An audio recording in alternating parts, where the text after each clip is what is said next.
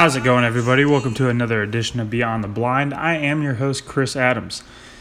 However you're listening to this thing, iTunes, Podbean, whatever it is, make sure you hit that subscribe button, leave us a review, comment, some feedback, whatever it is. It helps this thing grow, gets more eyes on it, and I really appreciate it. If you're not following along with us on social media, type in BTBN, Facebook, Instagram, and that's the best way to keep up with all the live streams and stuff that's going on through that. Join the closed podcast group on Facebook, BTBN Podcast, and it'll put you in the closed group. That's the first place that I share everything to and kind of interact the most with everybody at. So make sure you're part of that closed group. You know, you can comment on there, do whatever you want. It's the best way to get a hold of me. If you want a paperweight of a duck call, I think I've only said it a few times in like the last 20 episodes, feel free to hit me up. I get messages every day to be put on the list, and it is building up for sure. And, there's my guest texting me. I put that thing on silent. It's building up for sure, but I'll definitely get to you. So make sure you send me a message if you want a pretty nice looking duck call that sounds pretty good too. Check out the Facebook. Check out our Facebook, BTBN. We're doing that Callmaker head to head. I just put Corey's video up last night, and we talked about the meet routine basics. I'm going to have some more Callmakers on there. It kicks off on the 1st. So we're going to have the first head-to-head start going down on the 1st, and it's going to be exciting, man. I've had so many people hit me up and tell me, the idea was unique and very creative, new, exciting. I think it's going to be a lot of fun. Hopefully it's something that we can do for a long time to come, but I'm pretty excited to get this thing rolling. Today, I'm going to do a part 2 of one that we did a couple weeks ago, and I told him that it was going to, we're going to do it every couple weeks. It's going to be more work on dogs and just some retriever talk. So, without further ado, I'm going to welcome back Mr. James Staten. James, how you doing, man? I'm good, man. How about you? Exhausted. I am done with this freaking week. One more day of work, and I was just telling you, next week is all duck calls. I'm so happy. Right, yeah, it's definitely been a grind of a week, without a doubt. I don't know, I've told you before, my 40-hour week job is an electrician, and I do commercial and industrial and such contractor here locally, and I'm kind of a lead man on projects, and I've got like 3 projects going right now, and all of them seem to be like infant children that need me every waking minute of the day. So it's been a grind lately. Dude, see, you do one job that me nor freaking Meredith could do. I am colorblind, and I suck at all electrical work. I've never understood how you guys that make calls like Meredith and yourself can either A, be colorblind, and then tell me that you enjoy duck hunting and be colorblind. Michael Meredith, I love him. I mean, he's my bro, but he's green colorblind. I'm like, dude, so you don't even know what a mallard looks like. Yeah. And he's like, well, I know it's a green. I said, but you don't really know. I mean, I can't imagine that. I didn't even know it until I was out of high school. Like, I had suspicion in like high school time frame, but I didn't really know until I went into the Navy and they did the little circle test, and it was like, like I said, I suspected, and then they showed me like the first 3 or 4 cards, and I was like, yep, that's a 4, that's a 7, that's a 6. I was like, oh, I'm not colorblind at all. And then they got to a card, and I was like, no fucking clue. And they flipped over the next one, and I was like, okay, that's a 4. And they went back to that same color palette that apparently I have a problem with. And I'm like squinting and stuff. I'm like, okay, is it obvious? Like, should I be seeing this obvious, or should I have to like focus and unfocus my eyes or something? They're like, oh no, it's blatantly obvious. You're colorblind, dude. Wow.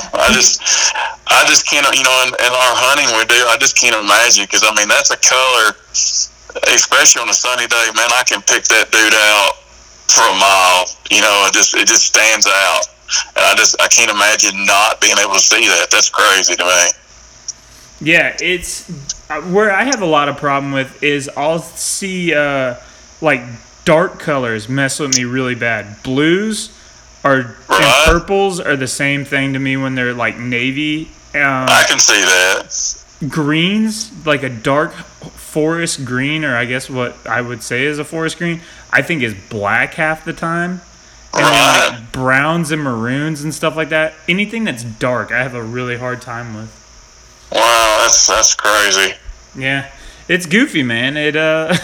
So electrical work was never my strong suit. Back in the day, when everybody wanted to put new head units in their car, and it was always for me, it was like trial and error. I'm like, all right, this wire has a line going through it. This wire has a line going through it.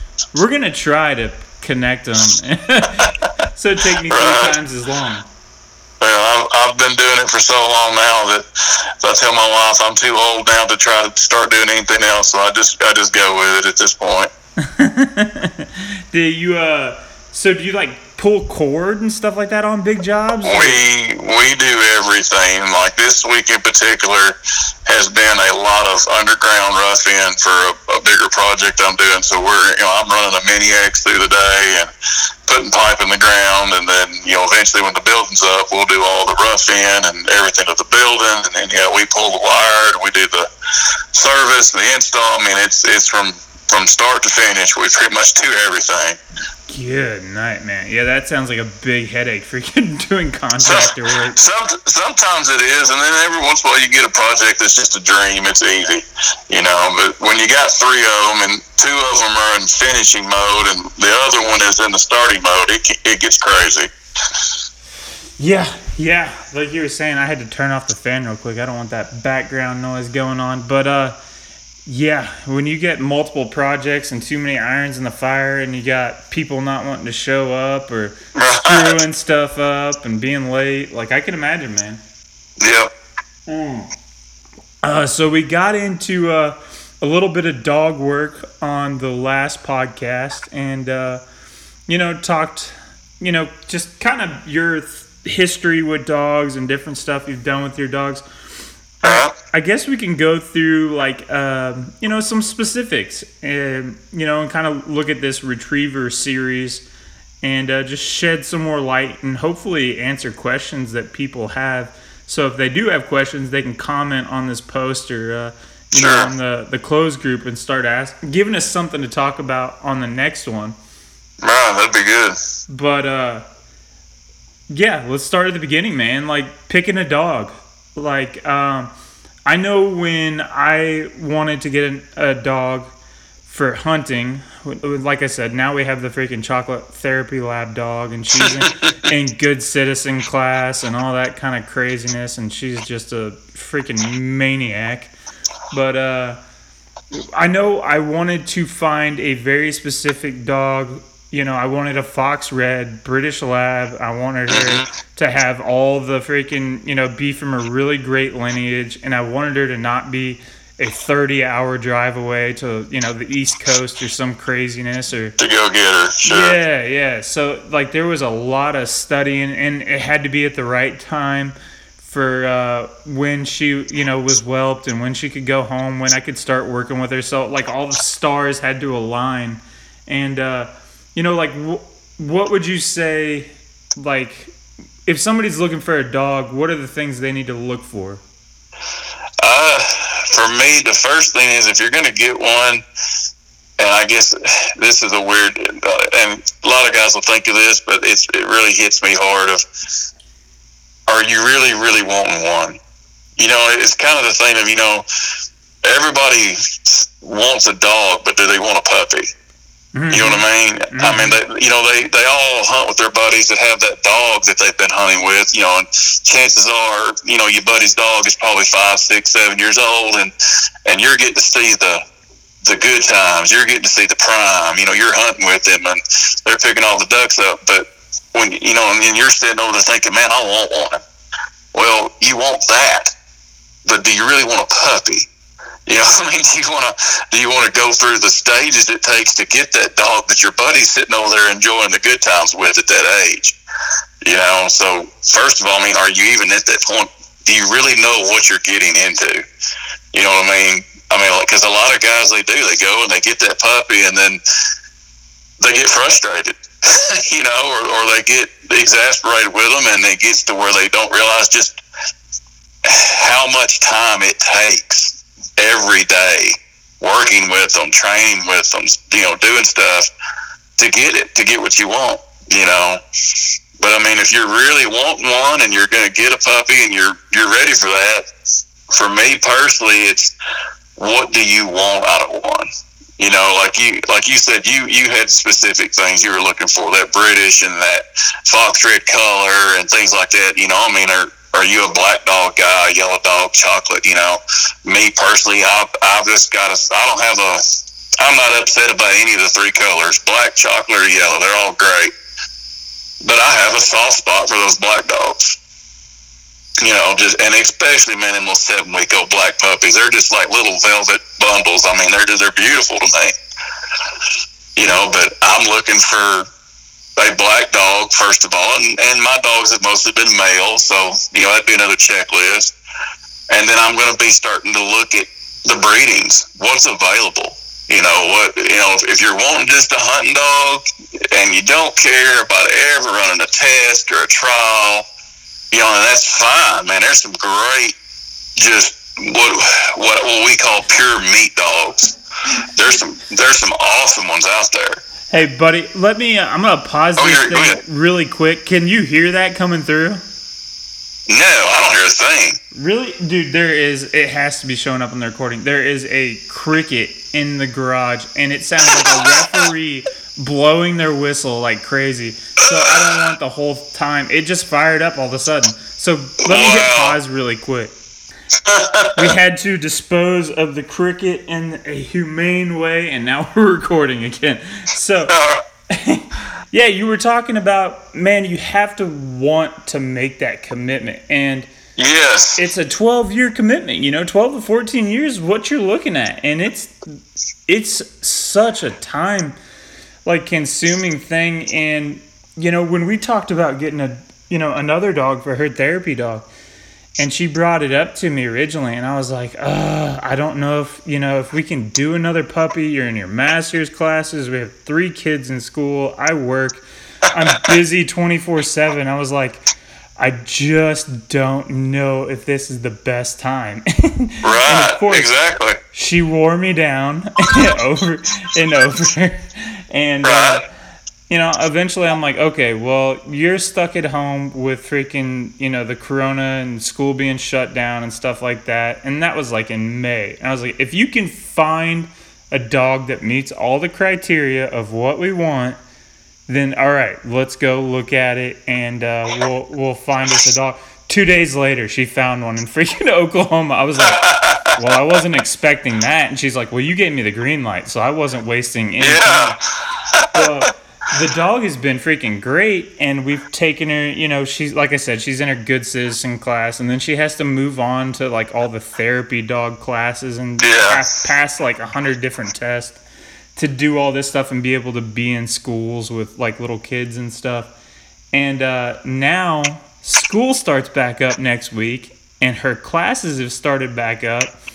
And it's like, holy crap, you know, all this free time that we had to work with the dog, like, well, now it's really tight, and now we're trying to figure it out as we go. And I was like, okay, remember when I was talking about this in March? Like, we're there now. Like, we're on board now. We've already made the commitment, so it's gonna happen, but it's a lot tougher than it was. Yeah, and I mean, and time gets a lot shorter very quick. You know, and time change even. You know, guys that get puppies, you know, you get a puppy. You know, say you get a puppy at Christmas time. You know, I never personally like getting them that late in the year when it's cold, and you know, and you can't do much with them, and you know, depending on where you live. I mean, if you're some dude down in Louisiana or something like that, you know, they probably don't ever know what cold is. Right. You know, but I mean, you know, late December. Trying to right, potty train late them in the December to snow. January, we not a great time for a little puppy trying to learn the ropes of things, when it's that cold outside. But if you get them, me personally, and it's not that I've even designed it this way, it's just always kind of worked out that I usually have gotten my puppies in the early spring, like first part of March, late March. I guess that's just usually when I've been ready personally to go get one. And it's great time too. The time change is coming up. You're getting more daylight. The weather's good. The water's warming up for when you get ready to start doing some water work with them. And it's good timing. You got opportunities to do stuff. But for me, if I go to looking for one, like we were saying earlier, we had to get rid of Jiminy Cricket there in your area. But I look at breedings. What am I wanting? What's mom and dad got? And on their papers, and if it's a good breed, if it's a true breeder, they're gonna advertise that litter for sale by advertising who the parents are. But then if it's a pro trainer and he's got a dog on his truck, or maybe both male and the female is on the truck and they're clients' dogs and they've decided they wanted to breed them, ask about them. I mean, if he's got the mom and the dad, ask him. He trains and works with those dogs every day. What are they like? What's their bloodlines? What's their background? Do they have hunt test titles? Are they a hunt retriever champion? Are they a grand title dog? Or a master? Or are they any of it? What are they like when they're not training? Are they cool customers, when they're not training and hunting, just laid back? Or are they just, fire-breathing maniacs 24 hours a day? And you got to kind of know what you're wanting to get, before you buy the puppy. And see, I think that's one thing that guys underestimate is they get too much dog for them. Oh, yeah. Like, if you're going hunting, every weekend or every other weekend, 10, 15 times a year, you don't need a freaking fire-breathing dragon, man. Yeah, and, we all of us, we watch, you watch outdoor television stuff, YouTube, whatever it is, and you always see those hard-driving, push-hard, wide open top retrievers, and they look cool, they've got big water entries on them, they're jumping big and just driving hard through, muck and whatnot, and that's awesome, and those are great dogs, not saying they're not, but like you said, if you're a guy that hunts, in like Arkansas, 60-day season, and you get to put in maybe 14 days in that season, you may want that drive in that dog, but man, really, if you're not going to really work with him on the days you don't hunt, you got a Ferrari that's wanting to hit the Autobahn and you're putting him on a dirt road every day. They want to go. They got a lot of energy. They want to drive. So it's what do you want to do? But then you get guys that like the guys that guide professionally, man, you're going to hunt that dog. Man, some of them guys, they probably hunt those dogs 120, 140 plus days. Oh, yeah. Man, that takes a special, that takes a special person, first of all, to have the patience to hunt that much. But then that dog, he's got to have some desire to him, because that's work. Especially if it's a dog that's with a outfitter, a good outfitter that's putting a lot of ducks down. That dog's earning his pro playing dog food, man. He's putting in some work. So it takes a little bit special athlete to be able to do that. So really what you're saying is you have to look for what your hunting situation is like to find a dog that fits you versus going out and just trying to get the highest titled, papered, all that nonsense. You want the titles and the bloodline and stuff like that, but you want to find, like, my ideal dog. I used to hunt 120 days a year, 100 days a year. Man, life is not like that anymore. I hunt weekends, and then sometimes I'll try to sneak away one day during the week. Maybe 3 days a week. So I'm looking at 30-day season, which is still pretty respectable. But I want a dog that is going to go out there, pick up the ducks. He doesn't have to do any kind of passes, grand pass, any of that kind of stuff. But I want him to come out and sleep on the floor in the living room and hang out and come out to the shop and be sleeping on the floor while I'm turning calls. Like, that's what I think a lot of people really want. They just don't know it. And you can have that even in the higher bred. You know what I mean? You can have that because a lot of that is even in their socializing when they're a puppy and you first get them is literally putting them in that lifestyle every day of their life. They get used to everything. Used to hanging out at the camp, used to sitting around the fire with everybody, you and your kids and your wife and your buddies, or like you said, sitting in the call shop while you're spinning the lathe. He's over asleep on the floor, because it's no big deal to him. It's just everyday life, and he can still be that absolute top bred retriever that when it's time to go get in the truck and get on the stand, he just looks over at you like, you do the shooting, I'll do the picking. Right. I got this. You know what I mean? You do your part, I'll do mine. He knows his world.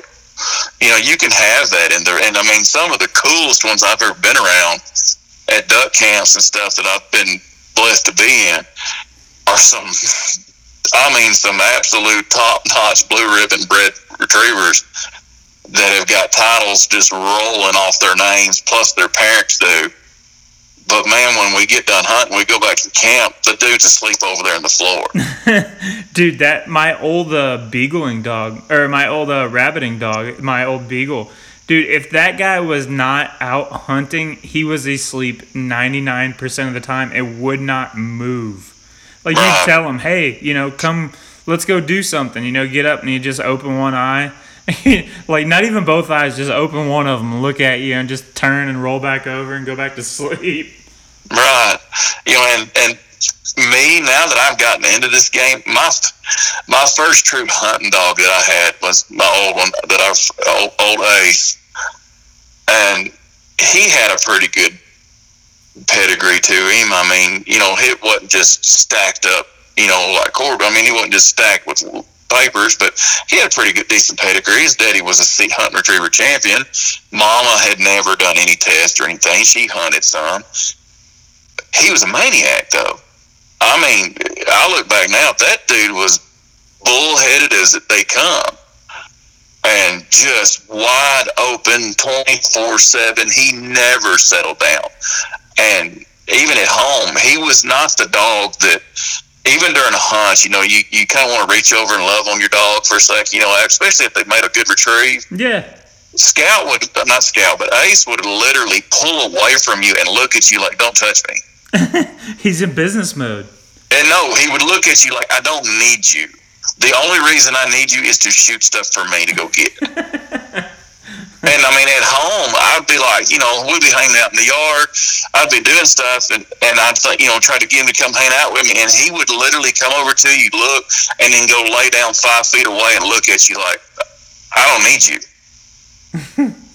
I mean, I loved him, but the dude was just bullheaded, and just wide open. And then you go to the one I've got now, Scout. He's hunter retriever champion himself, titled himself. He's gotten a few master passes in AKC. We're working to get that title. We're going to be going in a few weeks, sending him to go run the Fall Grand in October. And he is the most stuck to me, like on my hip, has separation anxiety that is ridiculous. The dude has to be right next to me every minute of the day. I mean, and my oldest daughter, Emily, I tell everybody she is Scout's favorite human. I mean, he thinks that she hung the moon.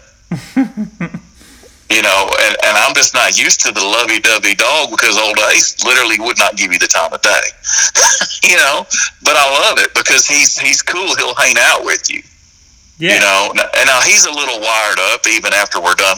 We get done hunting and I can come home, and we hunt him mostly public now.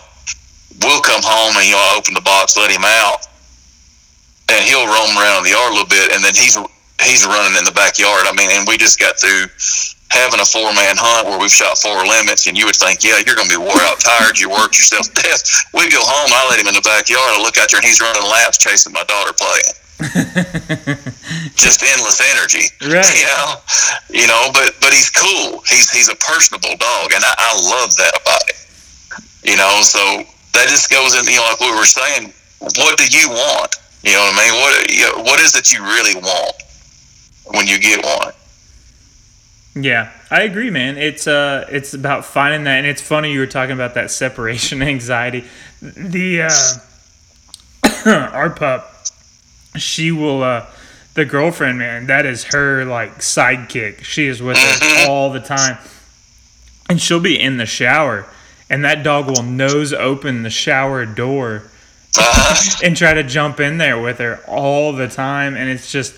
It cracks me up because, their personality. That's how one of my old labs was. Man, anytime I went anywhere, he was always, right at freaking heel, just hanging out. Like, he could be sitting and getting loved on by the kids and getting pet. If I got up and walked into the other room, he was like, well, sorry, guys, see you. Come out. Up. Yep. Yeah. Their personalities, man. That's why I think people love dogs so much, man. Dogs are just unconditional, man. It's crazy. Yep, no kidding. I mean, and Scout's that way. Right now he's on a pros truck. A good friend of mine. Like I said, we're getting ready to go run the Grand, and like I said earlier with my job, obviously my time is limited on how much I can do every day. So, and to get ready to go to the big show, you need to be working a whole lot with them. So he's with my buddy that's a pro, but I can go show up on a day or an afternoon to train with them. And Scout hasn't seen me all week and has been cool. They've been working hard. David says, hey, he's doing great. We talk back and forth. I can show up that morning and get out of my truck and just walk past the trailer. And he smells me and immediately goes to whimpering and whining in there just because he's like, and David just looks at me like he's like, man, that dude's separation anxiety is ridiculous. He knew you were here when you pulled up in the truck. Yeah. You're his person. What I mean? They get seriously connected to you. Yeah, and that's why, we were talking about. It's that 12-year commitment, You have to really, really be on board with it and think about it. There's a lot of waterfowl hunters, that 20 to 30-year range. You're not ready to make a commitment to a woman for that long, Like, freaking, that's a big thing, man, having your dog 24/7. Yeah, and, most of the young guys, that 60 days of the year is probably the only 60 days they don't think about a female. And there's, a female girl walking around, and, they sure don't need to be with a brand new young dog that they don't have time to work and train with, because for me, if there's anything that drives me more crazy, and this is kind of a pet peeve of mine, but it's the guys that get them, they get a dog, and they get all, it's like getting a new anything. When you first get it, it's all you want to do. You know what I mean? You're consumed with it. Mm-hmm. I mean, it's you no matter what it is, you're all time thinking and wanting to do something with whatever that new thing is, and that's what they get with that new dog or that new puppy, and then the new wears off. Say they got them in April, May, we're working, we're training. Boy, your buddies are even watching. You're telling your buddies how they're doing this and that. June, July, summer months roll around and it's hot, and you're wanting to go to the lake and run around and play and don't do much with the puppy, and you're still letting them ride and go do stuff with you, but you're not really training or doing anything with them. And then you show up in October, and I've seen it. Guys are out here, at the local lake or training grounds, and they're just going ballistic because they don't understand why the dog won't do what it's supposed to do all of a sudden. Yeah. And it's even worse with the guys that have the dogs that have been trained or are seasoned in it. Just meat dogs that have hunted for 5-6 years, and you've let old Fido sit on the couch all summer long, soaking up AC. And following the kids around eating stuff that kids drop on the floor, and then late September, October, you're out there just losing your mind because he won't sit still to see one bird thrown. Well, I mean, come on, what do you expect? Right, he's been sitting on the couch soaking up the AC, watching freaking TV all. Right, he's been watching cartoons with the kids and wondering if you even remember what he can do. Exactly, man. It's an investment. Exactly. So you pick your dog, you finally find one, and it's that 8 to 10 week range, whatever everybody brings them home at. About 7 weeks, usually. Yeah. So, what are you starting with a dog? Like what drills are you starting even at that young age? Man, day one when I bring one home, my biggest thing with puppies, young baby puppies, socializing. Like we were talking earlier, you want that. Eventually, you want that dog that's cool, laying asleep over there, at the camp or whatever. That puppy needs to literally be shown, put into, immersed, whatever you want to call it, absolutely every kind of situation or circumstance that you can ever think he's going to be a part of in his life.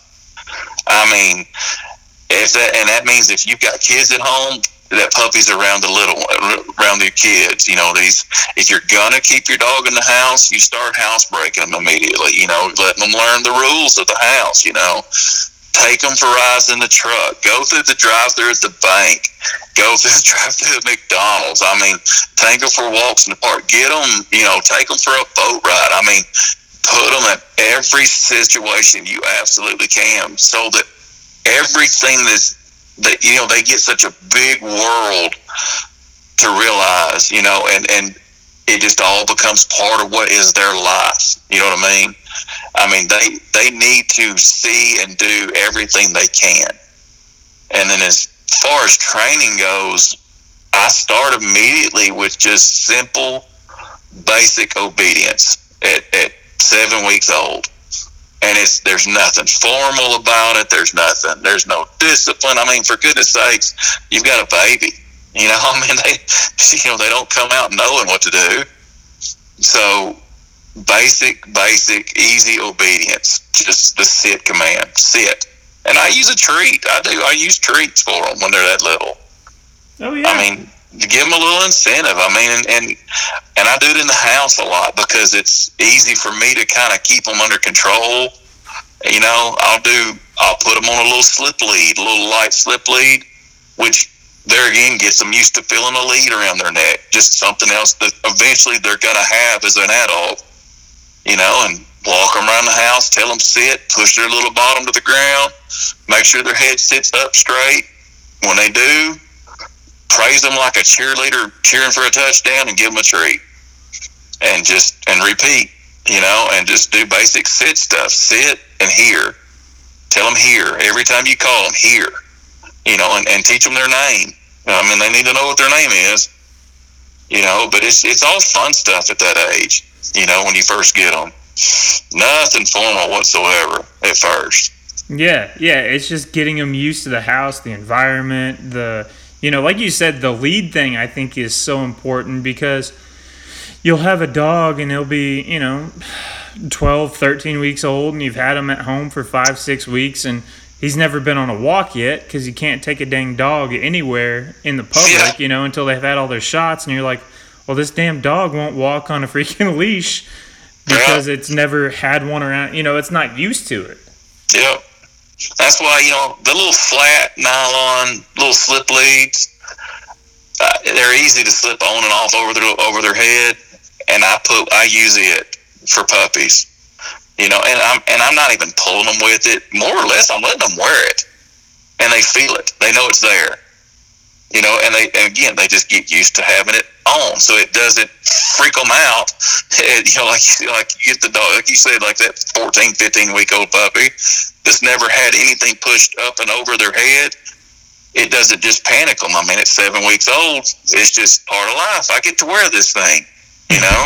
Right. They don't want to turn and start biting at it. Yeah, they still will. I mean, they're puppies. They're still going to do that, I mean, you got to expect that. They're a puppy. They're a dog. They're going to try to play and chew at everything, And then the fun thing when they're that little is tons and tons of just fun. I call them hups retrieves. Just happy fun. You're just playing fetch. And it doesn't even have to be a bumper at that age. I mean, you can get the little puppy bumpers. I mean, you've seen the little dove or the teal or whatever. You can get those if you want, but man, you can also just use whatever else. I've used rolled up socks.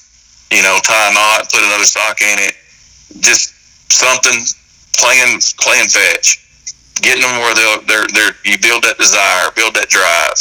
Yeah, get that excitement about the thing, making it fun. Yeah, get that fire built in them, and a lot of times when they get 8, 9, 10 weeks old, they start kind of getting that fire. I play fetch. Now I don't play fetch to the point that they're exhausted. You used to hear guys say, play till they're just tired. No, I don't like doing that.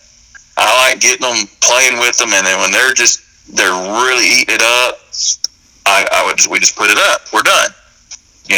Keep them where they're still excited. You know what I mean? And I'll take them to a hallway in the house, because then the little beggar can't get away from you. Because I can't tell how many times I've heard guys say, "Well, I've got my lab puppy. He retrieves, but he won't bring it back to me." Okay, well, his breed is a retriever. His breed is not a bring it back to the human dog. He's a he retrieved it, but he's not automatically out of the womb programmed to bring it back to you. Right. So I put him in a hallway with that bumper or that sock, and then the little beggar's got nowhere else to go but back to me. Right, and he gets that 5-second freaking brain, right, because their attention span's nothing. It doesn't last long. They're a puppy. Exactly. By the time he's gone and picked it up, he's like, I don't even know what I'm supposed to be doing with this anymore. Oh, he's thinking, well, how can I get away from you and just keep it for myself and chew on it? Right. But if he's got to come back by me, and chances are I'm gonna get my hands on him and get it from him, and we're gonna throw it. We're gonna do it again. So when they're that age, you working on the sit and just walking around heel. Like, when do you start working on the stay and the hold and that type of thing? I don't really teach stay. Sit to me means, when I say sit, it's from that moment I said it till I release you at another point. Sit means sit. It's from now till whenever. But the hold, man, really early on when they're little, like that 7-week-old puppy, I don't do that. Now with that little puppy, if they're bringing back the bumper and they're wanting to hold it for a minute, I don't immediately just take it from them real quick and throw it again. I'll encourage them, let them hold on to it, kind of love on them, pet on their head, tell them how good they are, and love on them and such. And while they're still holding it, kind of condition them to, you can hold on to that. You did good. You brought it back to me. You're awesome. And then eventually take it from them and throw it again. But actual hold conditioning. No, that's a whole other freaking deep dive.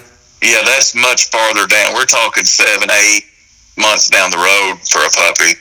As far as that goes. I mean, even dogs. You start actually going out and doing field work with them. At 13, 14 weeks old, you start throwing some. I've got a buddy here now that he's got a young puppy that we actually trained yesterday, and we were throwing Cosmo some marks in the field after we got done with the big dogs, and he's not holding Cosmo back. He's not trying to make him stay. It's just, I'm out there throwing the bird for him at about 50, 60 yards, and the minute that bird hits the ground, he's letting Cosmo go.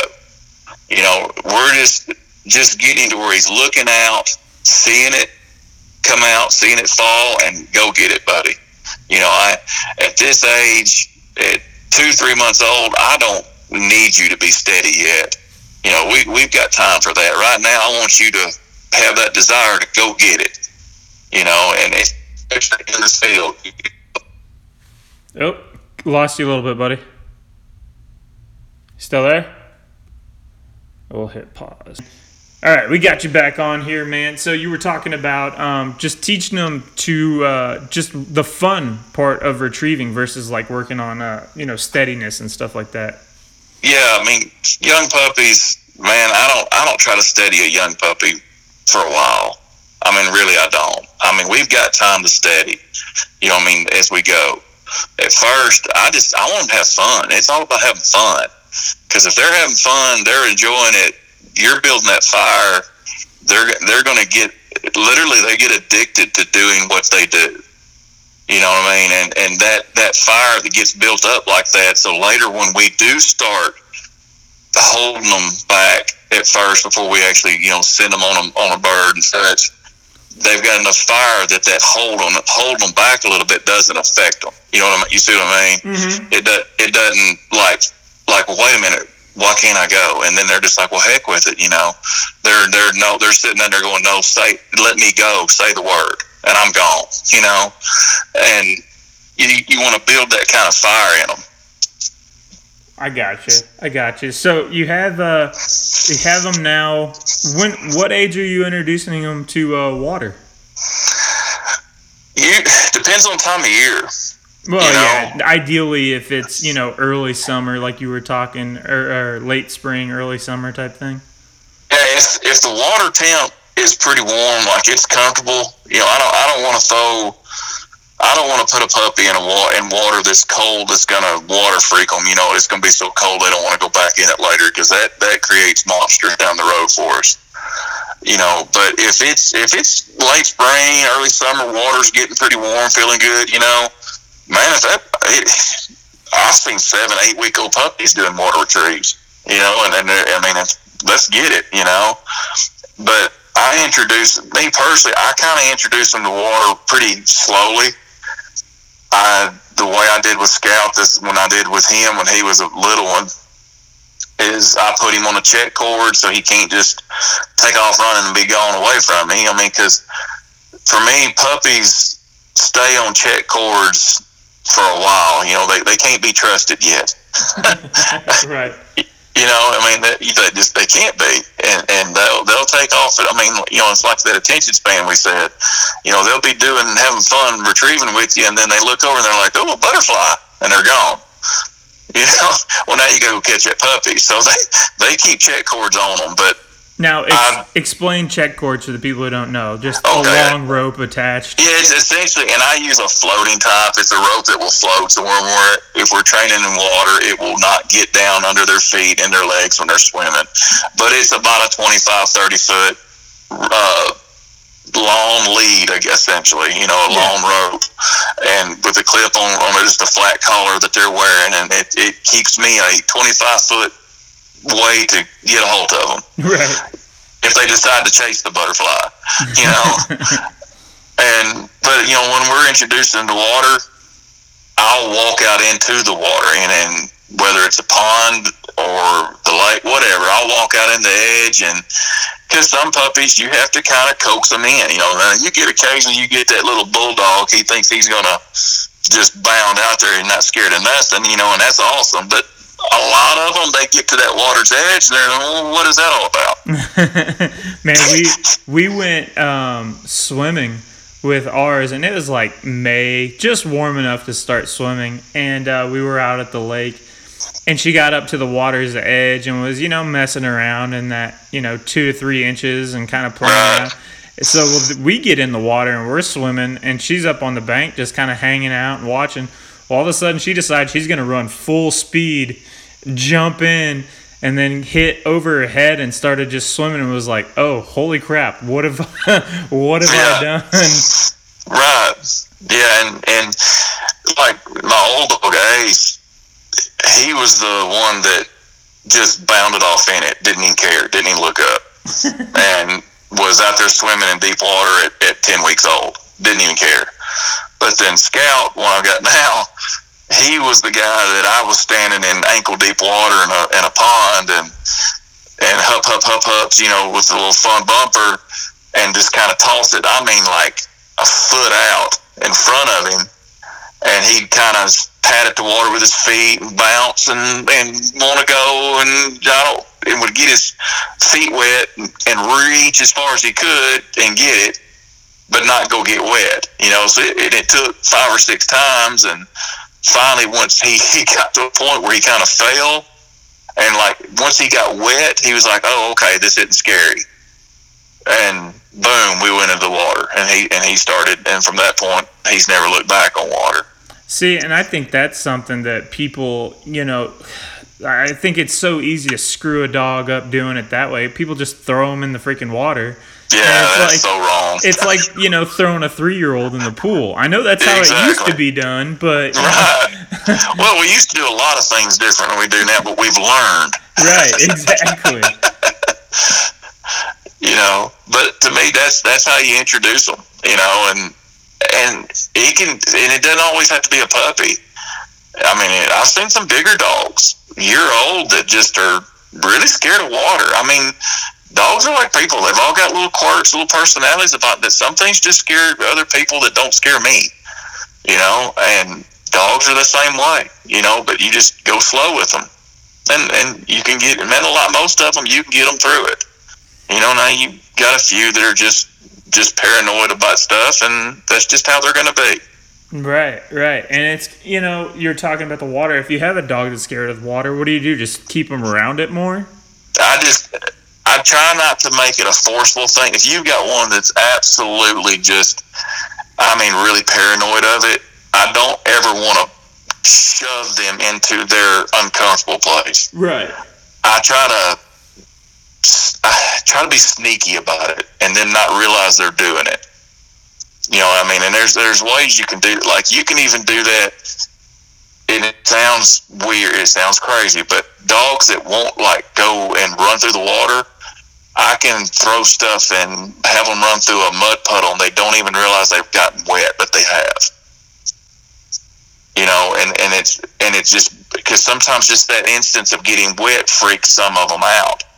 But they do that a few times, and then we'll go try the water again, and just try to ease them into it, and you'll find that spot where they'll finally either show you they trust you, or they're going to be the one that's just like, I'm just not about this, and I'm not going to do it.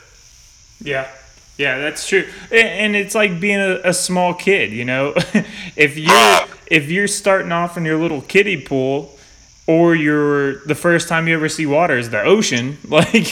You're going to have some reservations about this big, huge open body of water like a lake to a puppy. Right. You're not going to take your second grader and just throw them in the Olympic pool and say, let's go. We're probably going to start off in the shallow end. You know what I mean? Right. Let them walk down the steps and play on the steps a little while.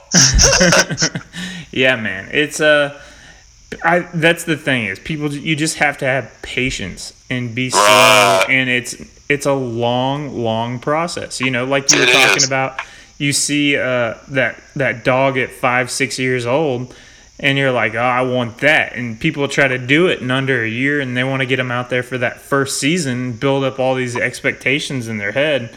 And it's like, dude, you're dealing with a 7-year-old, like a small kid. Yeah, and there is a way to get that 5-6-year-old that you're wanting if you've got the bankroll for it. You can buy a finished dog. yeah, definitely. There's guys that do that, and and there's nothing wrong with that. There are, and I know some guys here locally in areas that I hunt, and actually a couple of guys that train with us, that they never saw their dog as puppies. None of them. They bought these as finished dogs, like they've been on a pro's truck, and these dogs have titles, and they'll tell you, I don't have the time for all that, and they're not real big into training and doing, and they just don't have the time or the desire, so they went and bought a finished dog because they want a dog to go hunt, and it's going to do what it's supposed to do, and that's what the dog is there for. Yeah, it's about having that self-awareness of, this isn't for me. I'm not going to be able to put the time and the attention that I really need to do it the right way. So right. If it's available and you can afford it, why not? Right. But for me, I'm the dog guy, and I like the process that it takes. It's for me, it's fun because I get that connection like we talked about, so I'm on the other side. I want to have to go through all that stuff to see it come to fruition down the road. Yeah, it's a special thing, man. To just it's like watching another kid grow up. I mean, that's really what it is. Right. Well, it's like with you guys that make calls. For me personally, dude, it would drive me crazy to stand in front of the lathe. Like, it would drive me criminally insane because I would probably explode the first three pieces I put on it. I just want the duck call. Right. I'm the one that calls Mike, and I'm like, look, dude, here's what I want. I want it to run this sound and make it out of this wood. Call me when it's done. I'm not the guy that's got the patience or the enjoyment in making them. Well, you just got Mike a whole bunch of angry hate mail, letting everybody else know it's that easy. Well, it's the same time. The particular one I just got, he can tell you it's been a long process to get that one. Yeah, but that's the one that he got. You guys can check it out on Mike's Instagram. He just posted it the other day. But that hedge, dude, like that burl part of it looks like straight grain on one side, and then you flip it over and it's burl on the other. That thing is wicked. That call actually was ordered last year, like about maybe even like February, like well over a year ago. It was like, hey, I'm kind of wanting an all hedge again. What can you do? And he's like, it's going to take a while. I was like, okay, what's a while? He goes, I'll let you know. And that was the last I heard about it. Literally, that was the last I heard until just a little while back. And I was like, so what's the word on the call? He's like, it's going to be special, but I'm not sending you a picture till I'm done. Nice. Yeah, so you just erased half the hate mail he's getting. Yeah. But it's okay. Right. So you got him started on some basics, sit, stay, not stay, sit, the walking on the lead, getting him into the water. When are you starting to do some like structured training? The first true structured training we do, we'll go to field work, which is, when with young dogs, field work is pretty much you're just throwing marks, just a bird they see fall. And you're giving them at first all their marks, puppy marks, are like golf course cover. You know what I mean? Like easy, clean mode. I want them to have no doubt they see where it fell. Right. Because I'm teaching the desire, and I'm teaching them to mark. I'm teaching them to where they can look out and see where it fell and go to that spot and pick that bird up. And as they show progression and show, ability, and we start stretching maybe distance, maybe we start putting a little bit of terrain involved in it, a hill or a dip, and then we may put a little cover, maybe it's not golf course anymore, it's a little bit thicker, taller, we start doing that. So that's their, quote, structured stuff for a while. Once they get about 7 months, typically, sometimes longer for other ones, just depends. But most of them, about 7 months of age, their first real structured stuff kind of really kicks in. Formal obedience, and by formal I mean, like if there's a little bit of emphasis on sit now. We'll start collar conditioning, which all that means, and I know a lot of folks hear collar and red flags start going up everywhere. Collar conditioning, all I'm doing is I want to find the absolute lowest, lightest level on that collar to get a response. And by response, I mean like an ear twitch, or they kind of just, you might see an ear twitch, you might see them kind of look to one side like, what was that? Nothing, no vocal, no painful vocal scream out, just enough of a twitch to them that they kind of like, well, what in the world is that, And we start collar conditioning to where they understand what the collar means, so that it's later we can use it, because we don't teach with an e-collar ever. We condition and polish with an e-collar. Now, You brought up e-collar. Sorry to cut you off, brother. No, you're good. Have you ever put one on and tested it on yourself? Me personally? Yes. One time. One time.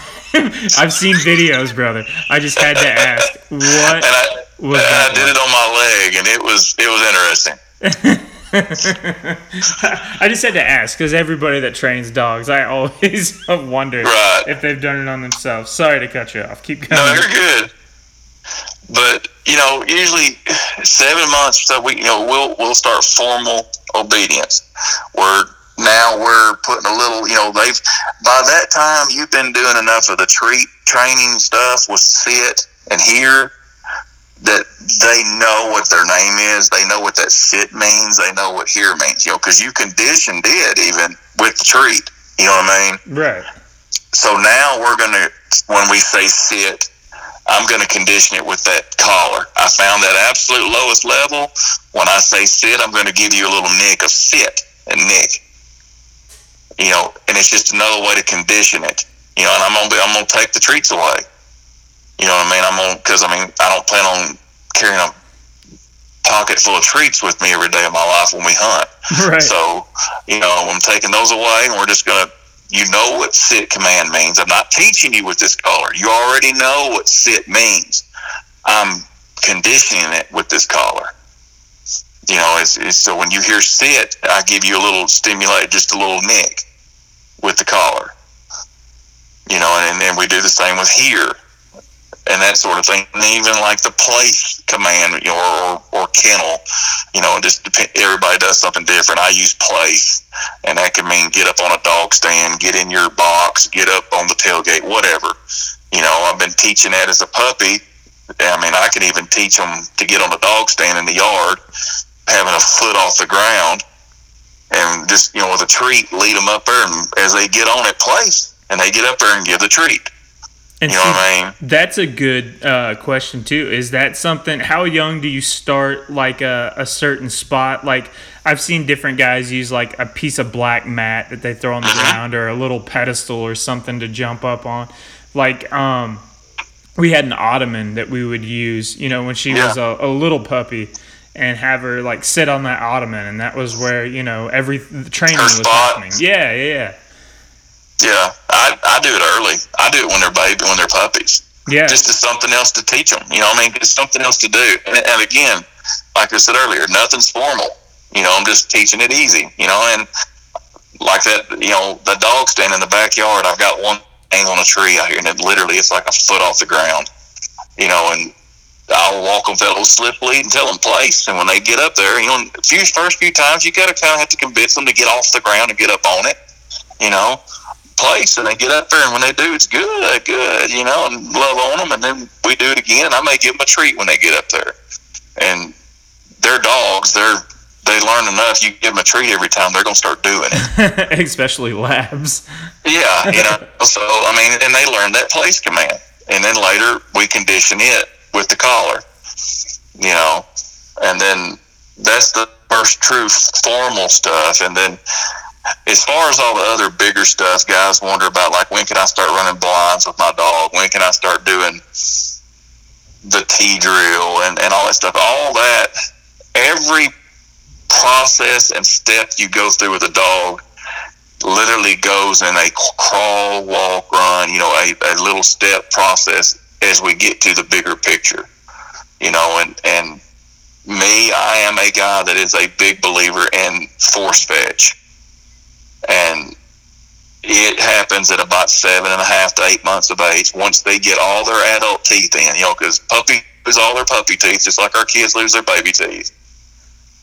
And once all their puppy teeth are out and they got all their adult teeth, we can do force fetch.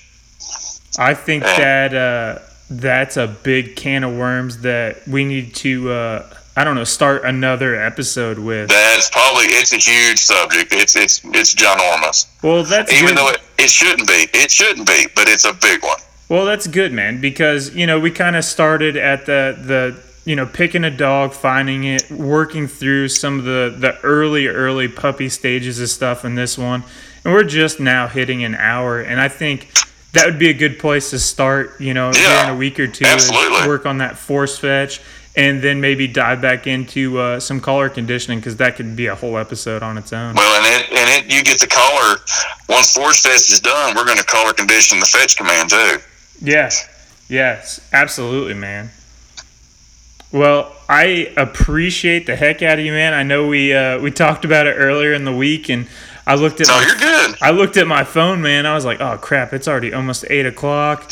And I was like, I better hit him up and see if we can push this back a couple minutes. And you were like, dude, I completely forgot too. And I mean, busy in with kids, and school's about to get started. It starts coming Monday. My wife's a teacher, and the pandemonium of all that going on. Yeah, I completely forgot. When you text me, I was like, yeah, it's great. 8:30 sounds perfect. I done forgot all about it. Well, that's mine, man. She's got to spend all weekend up at the school doing all of her last minute stuff. Right. All right, buddy. Well, I appreciate it. And like I said, I'll text you and we'll set up another one of these here in a couple of weeks. And if you guys have any questions or whatever, make sure you comment on the episode, and we'll tag James in it for sure. And so that way he can give you some different answers in whatever free time that he decides he gets. But I really appreciate it, buddy. And I hope you have a great night, man. You too, man. Appreciate it. All right, buddy. Take care. You bet. Thanks. All right, bye. All right, guys. Another part of the Retriever series. I hope you guys are enjoying this. Just something a little bit different than the old competition callers and call making side of everything. I just lost all train of thought. It's getting late. Enjoy it, like it, share it, do all that good stuff. See ya.